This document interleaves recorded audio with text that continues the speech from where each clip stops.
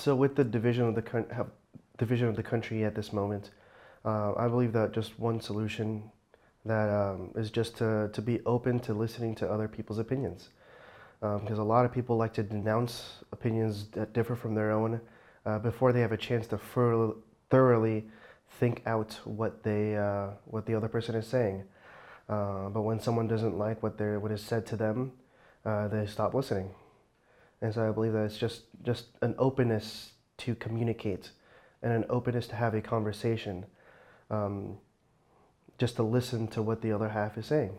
So when it comes to online communication in terms of like Facebook or Twitter, people are always voicing their opinions because that's what those platforms are for, to put your opinion out into the world where other people can see it.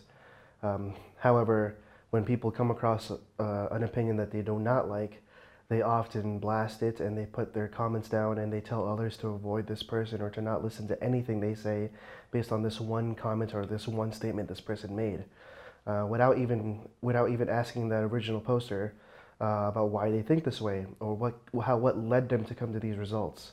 And so a lot of this online discourse isn't discourse at all. It's just two people yelling two different conversations at each other.